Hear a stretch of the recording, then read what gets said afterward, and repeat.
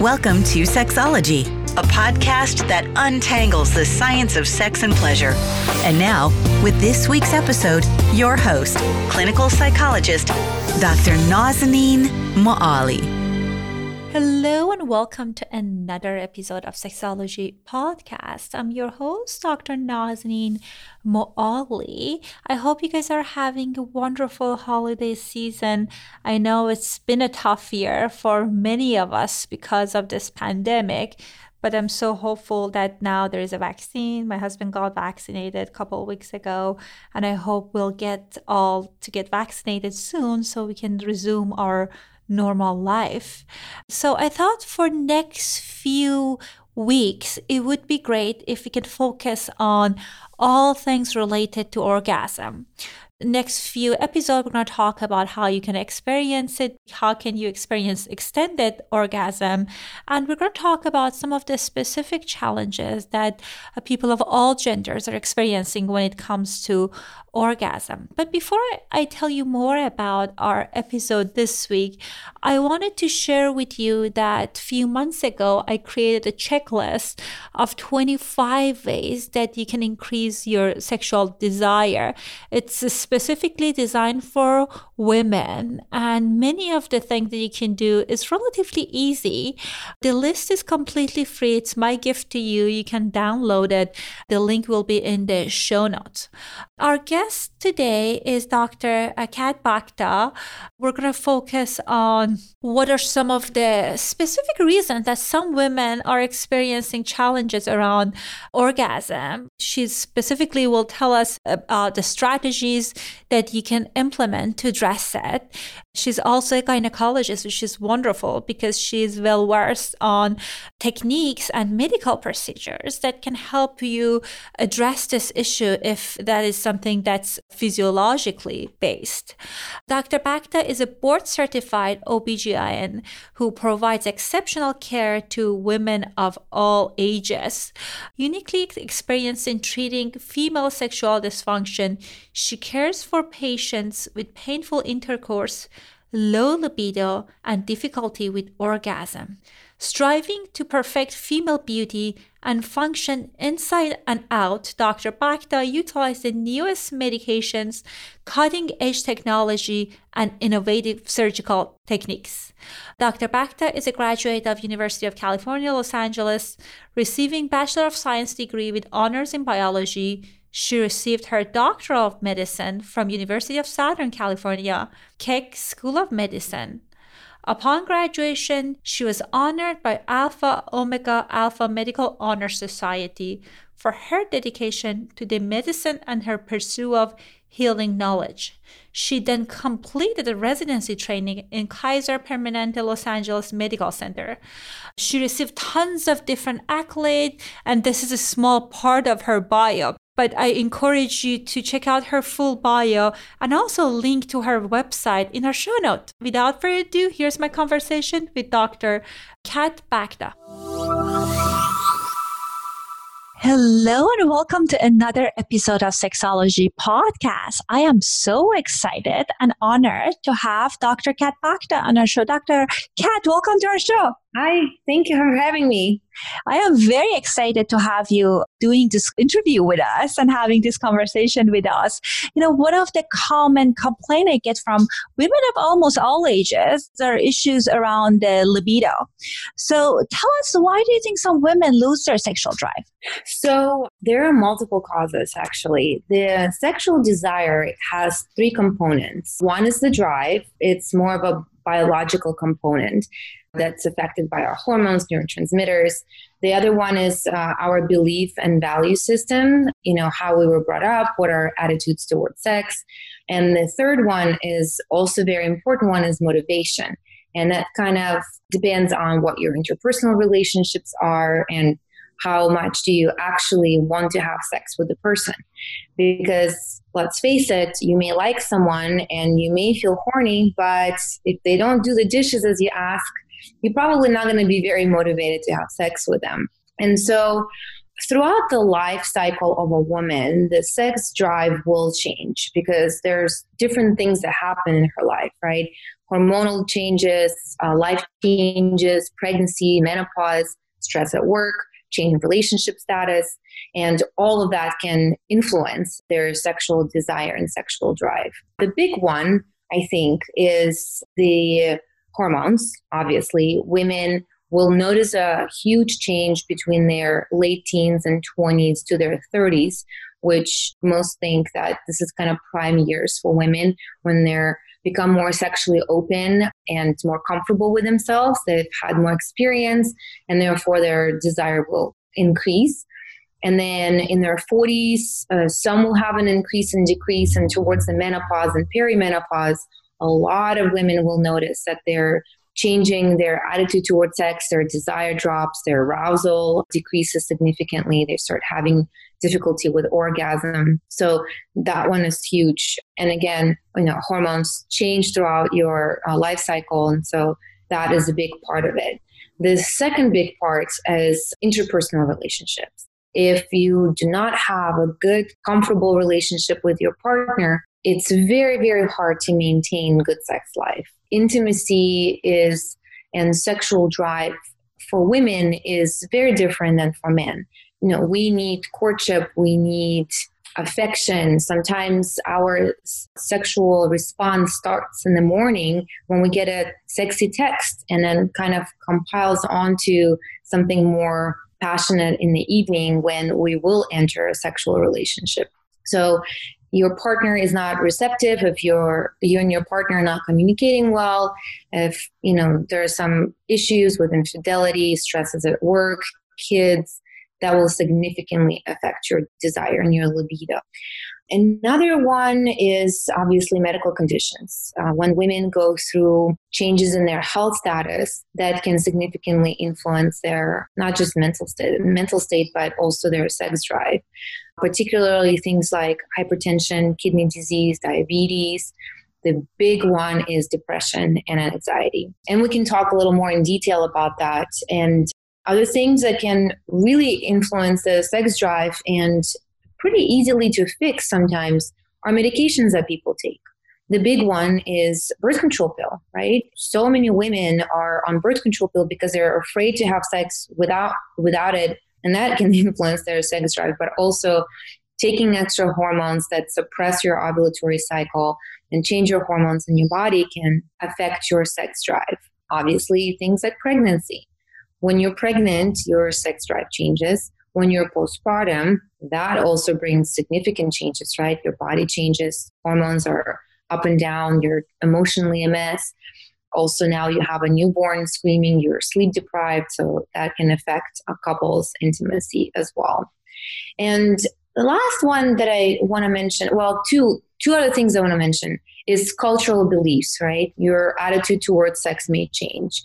In some families, and especially in religious families, there are negative attitudes towards sex, and that can influence how you perceive having sex. You may feel guilty for doing it, like if you're not married and your family tells you that you need to be, and that guilt can override your sexual drive.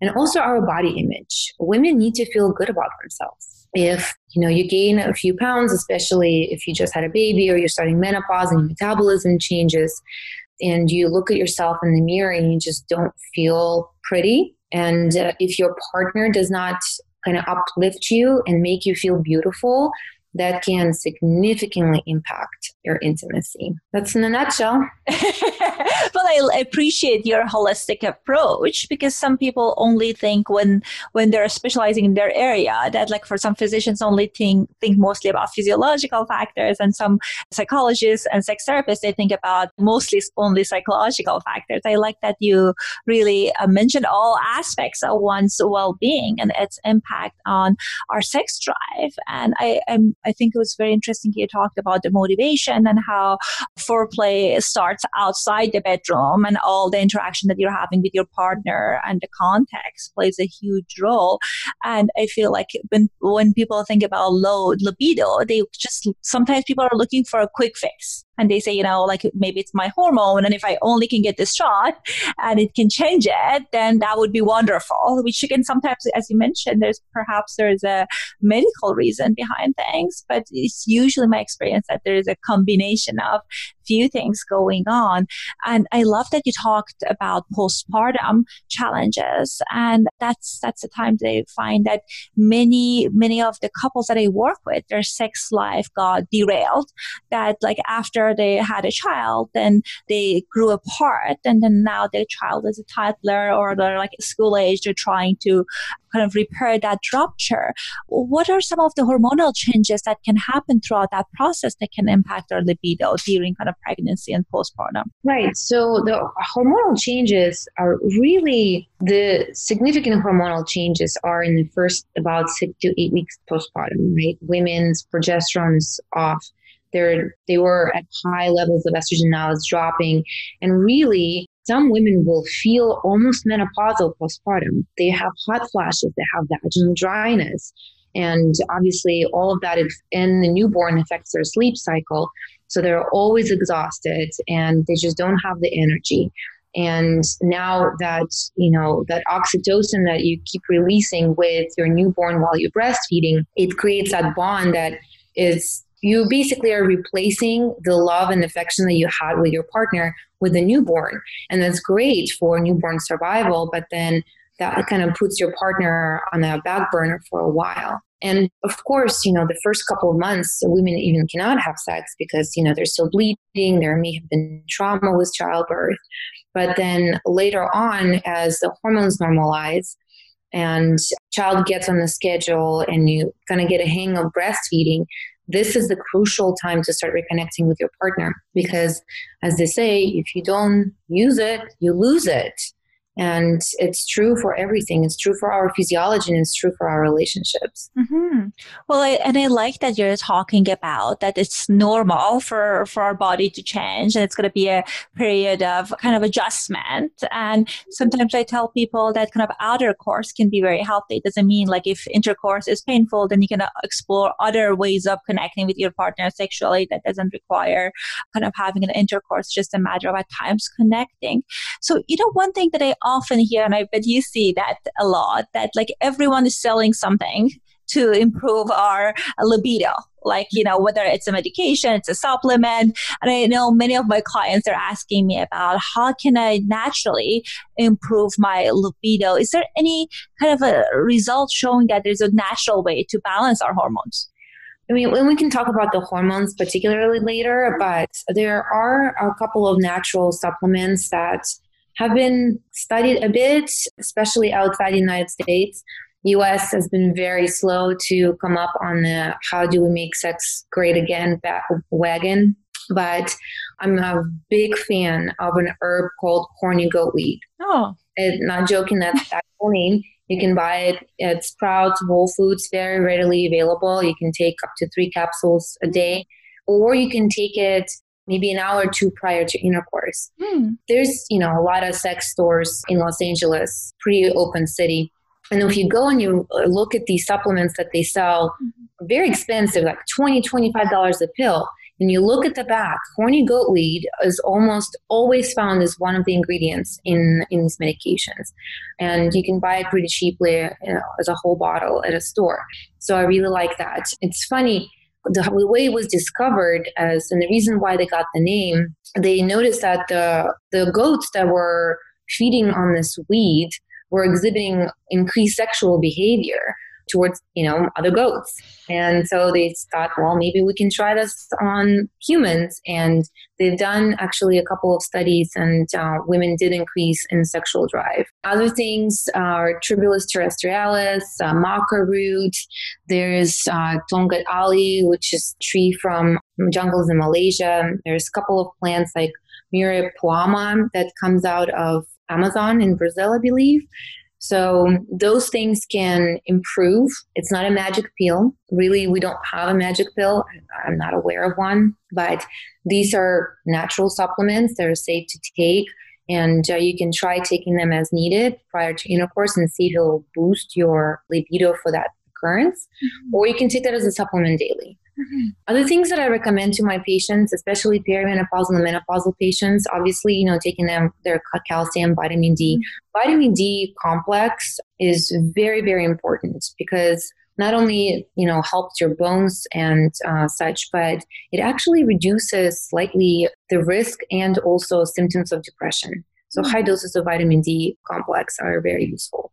Ginkgo biloba and ginseng also will get you some energy and improve sex. So remember, if we're not healthy, especially if we're aging, we are not going to have a good sex life. So we need to address the whole body. We need to address sleep cycle, diet, exercise is incredibly important.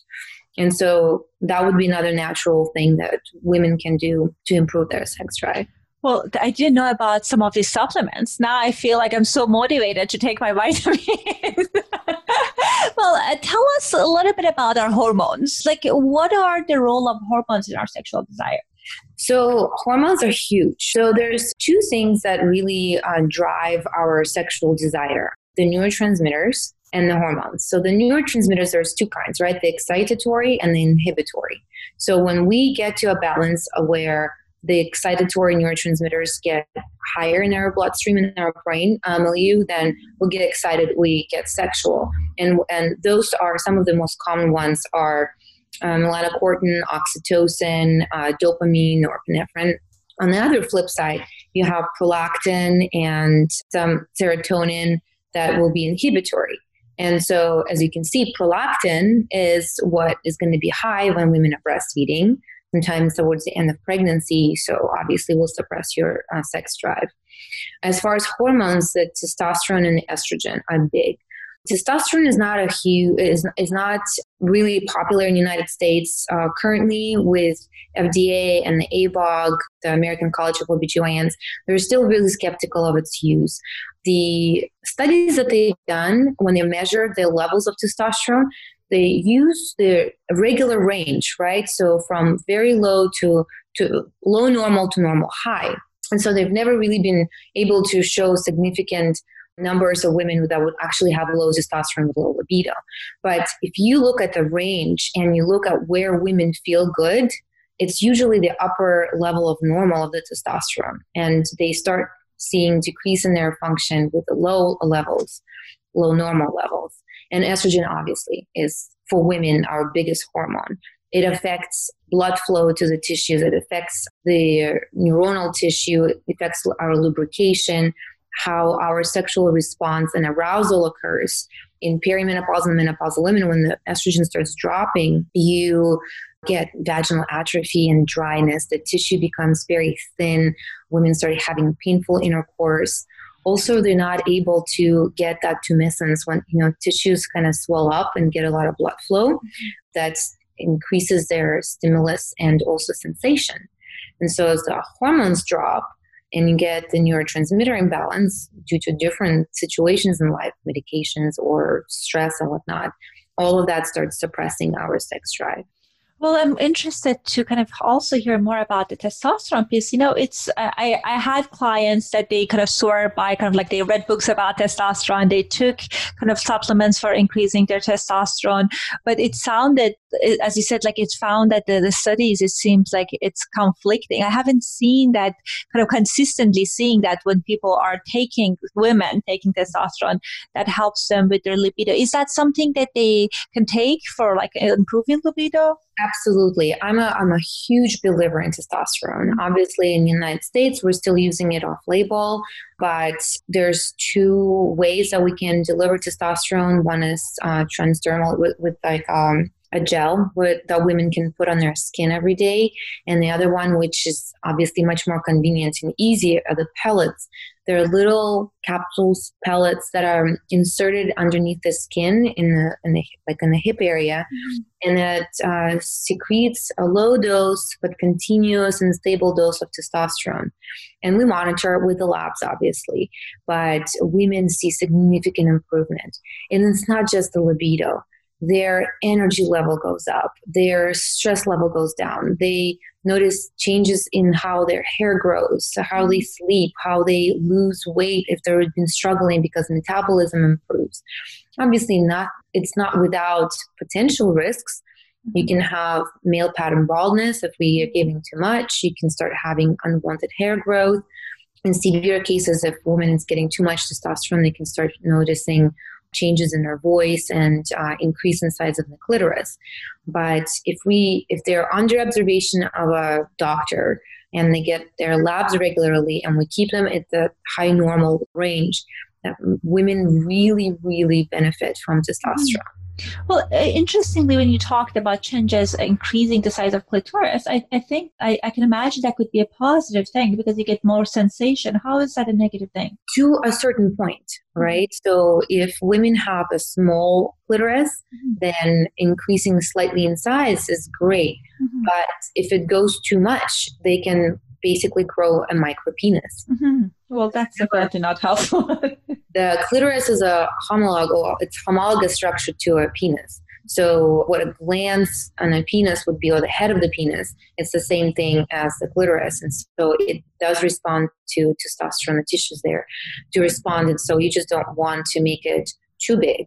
And also when it's a little, and it's significantly enlarged for that particular patient, exercise, like underwear could be rubbing and giving you stimulation where you may not want it.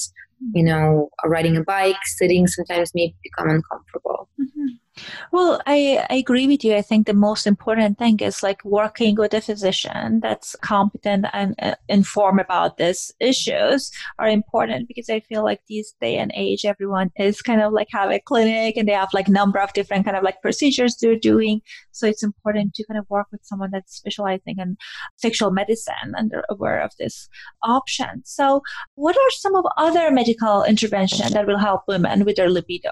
Well, so there's a couple of things that we have at our disposal. Obviously, if you're perimenopausal or menopausal, adjusting your hormonal milieu can be very helpful. So hormonal replacement therapy with testosterone and estrogen and progesterone, especially if you still have your uterus, you'd have to have progesterone, checking your thyroid, making sure you don't have diabetes, changing the medications. So some SSRIs, there's a lot of women with mild to moderate depression that are on SSRIs. And sometimes we can't take them off of it, right? Because we want them to be functional. But adding Wellbutrin to an SSRI can help reduce the decrease in sexual dysfunction from the antidepressant medications. If women are not on antidepressant medication, we can actually try using Wellbutrin to improve sex drive on its own. Other things I find very important, and this is where you come really handy, is counseling. Patients get really resistant to talking to someone and actually processing what is really the root cause. We can rule out a lot of medical things. We can rule out anatomical things in the office, but there's no magic pill. You need to work on your perceptions and your expectations, right? Because everyone is going to experience sex differently. So that's another one. There's a couple of, and so as far as the hormone replacement therapy, you can do oral, transdermal, but we also have pellets for the estrogen as well. Works great. Once women start pellets, they love it. They never want to go off of it. And then there's two new medications, well, semi-new. So we have Addyi, which was advertised as the pink Viagra. It's a daily medication. It's centrally acting, so it does not affect your hormones. It actually works on your brain. Women take it every day, and it showed improvement. Different studies showed different improvements, so 25, 40%, somewhere like that. But also, a little bit of placebo effect, obviously. And they've initially released this medication with a lot of warnings. Some of these warnings fell off, so we find that this is a much safer medication now. And you can have a glass of wine if you want to occasionally with it. That works great. And then another one, actually very new, it came out last year. It's called Vyleesi, and it's an injectable, and it's used as needed. You inject it in this really tiny needle. It comes in a pen, very easy to use. You use it about an hour or so, or at least 45 minutes prior to when you want to have a sexual encounter. And it lasts for 24 hours. And then you cannot use more than one injection in 24 hours, and you can use up to 8 in a month. And women absolutely love it because they don't have to take a pill every day. It's relatively affordable. They have different programs that support the people buying that medication, and it's really easy to use. Fascinating. With the Addy, it's my experience, it's not working as well as Viagra. I think like for my male clients, unless they have kind of like performance, physiologically based performance challenges, when they take the Viagra, it helps them. Like most of the time it's successful. With Addy, as you said, my experience been kind of a mixed bag, at least based on what I'm hearing with clients. But with the second medication, that's fascinating. I haven't heard about it.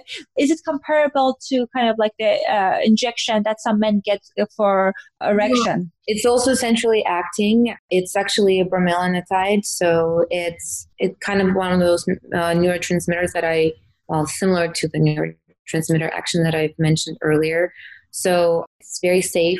Both Addy and Vyleesi are only prescribed to women that are premenopausal as of now, but it works in some women. Obviously, with men, like you mentioned, men are easy. You give them Cialis or Viagra, and unless they have a severe condition, it will work on them. For women, we require a lot more than just a pill, a lot more than just one that magic fix. A lot of it is up here. And we're busy. Everyone's busy, right? No one takes the time to set up the mood to plan for things. And so spontaneous desire in women that are over 40 in menopause, that's kind of hard to come by. And a lot of times women actually enter their sexual phase or sexual cycle, I guess, during the arousal stage. Their partners will initiate it, they will get aroused, and then they start having sex. And that's where the desire comes in. And that's normal. Again, setting up your expectations is very important.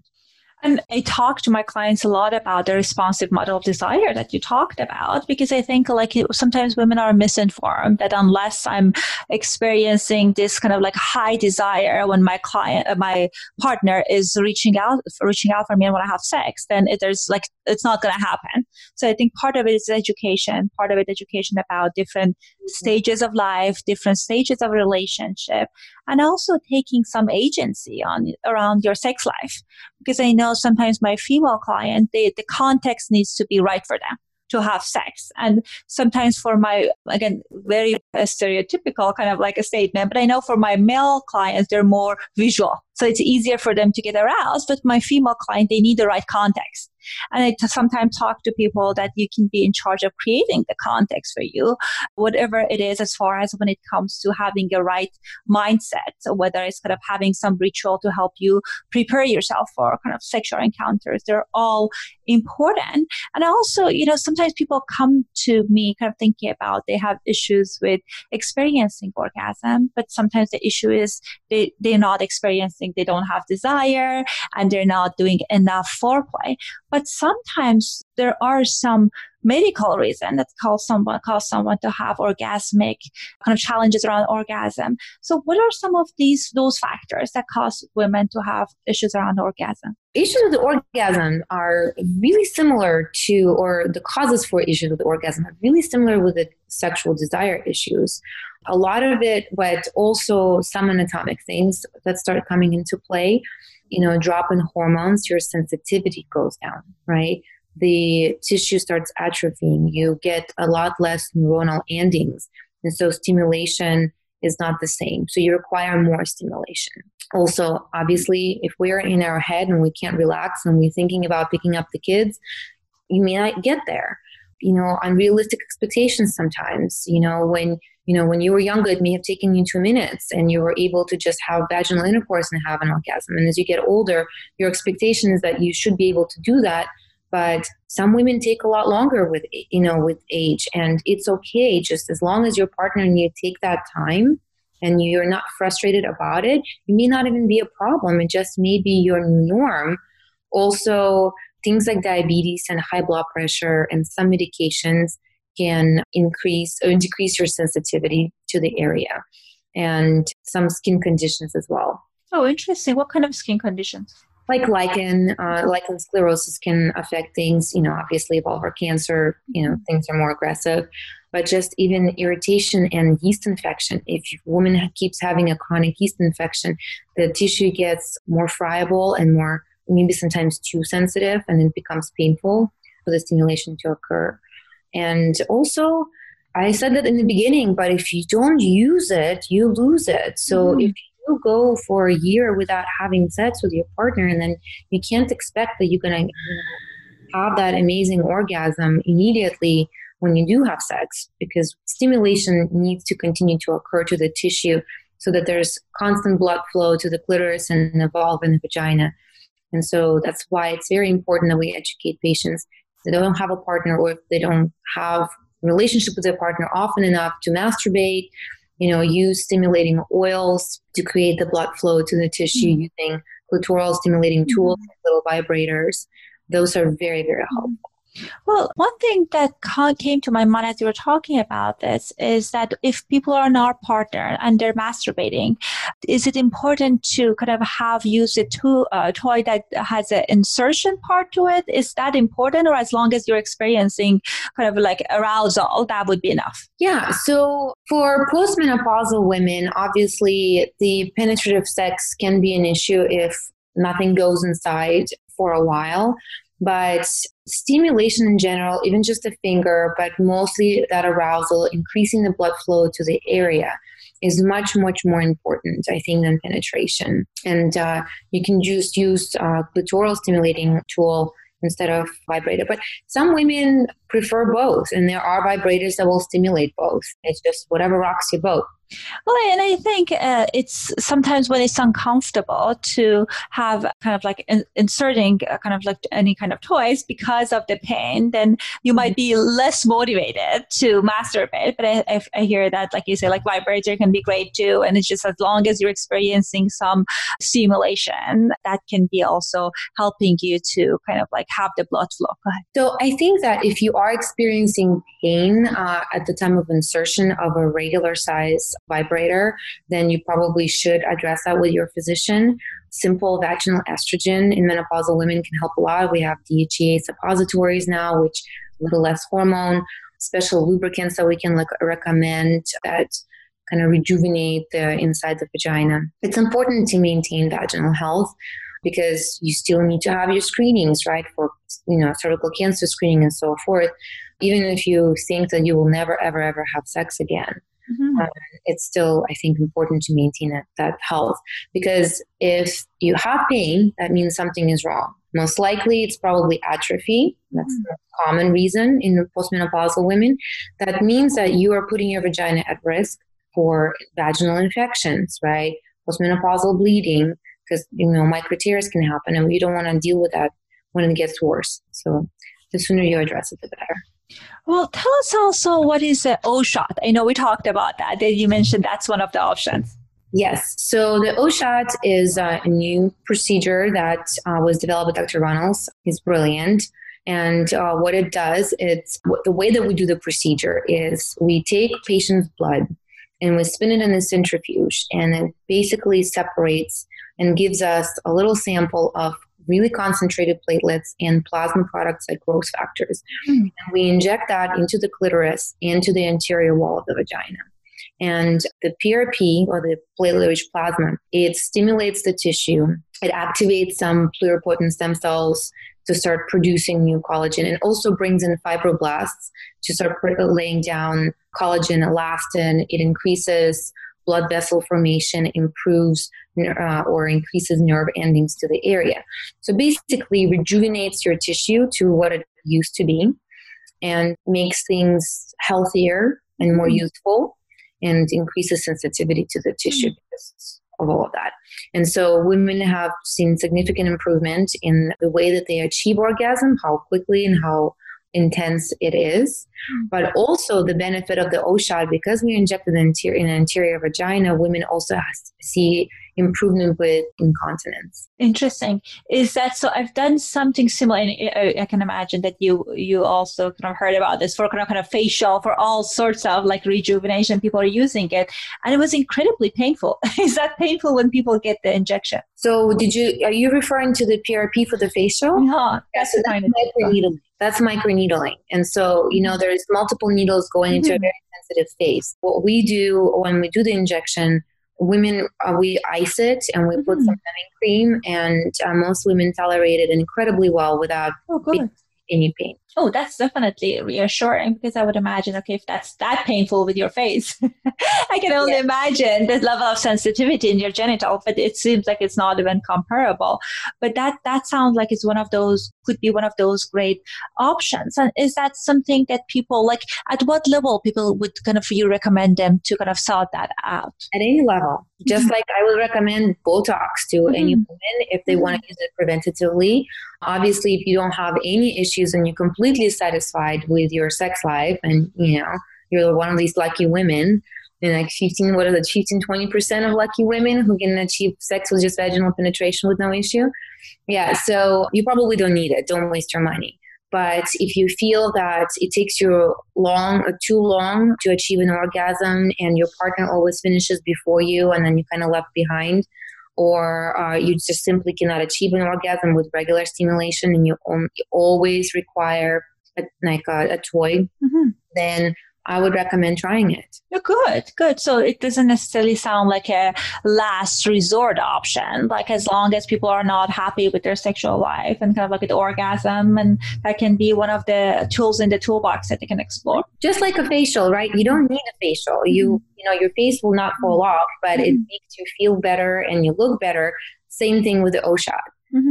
And because PRP is your own blood product, there's no risk of bad reaction to the injection.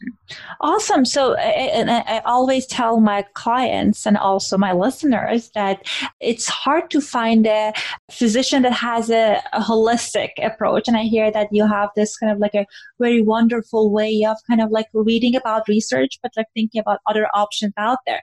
So if our listeners want to get a hold of you, please share with us some of the places that you can find you. So our office is located in West Hollywood, adjacent to Beverly Hills. It's on 9201 Sunset Boulevard, Suite 805. And our phone number is 310-858-9100. They can call, drop by, we don't really do drop-bys with COVID, unfortunately, but they can call and make an appointment, and we would love to see them.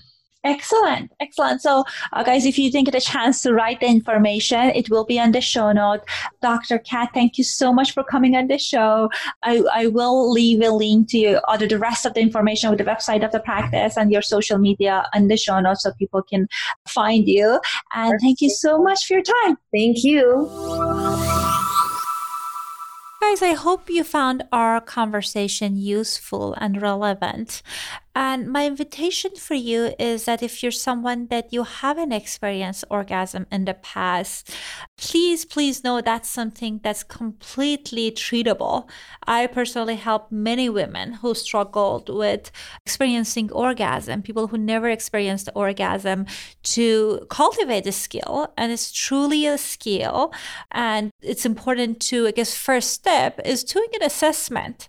My invitation for you is perhaps finding a sex therapist that can help you to clarify, is this a physiological issues or it's a psychological issues or it's a combination of both. So if that's something that you're interested in, I love working women in this phase. You're welcome to contact me to book a consultation appointment. You can find my information at sexologypodcast.com, or you can shoot me an email at drmoali@oasistocare.com. I'll talk to you soon. Thanks for listening to the Sexology Podcast. For more great content, visit www.sexologypodcast.com. Please be advised that information presented on this podcast is not a substitute for seeking help from a licensed mental health provider.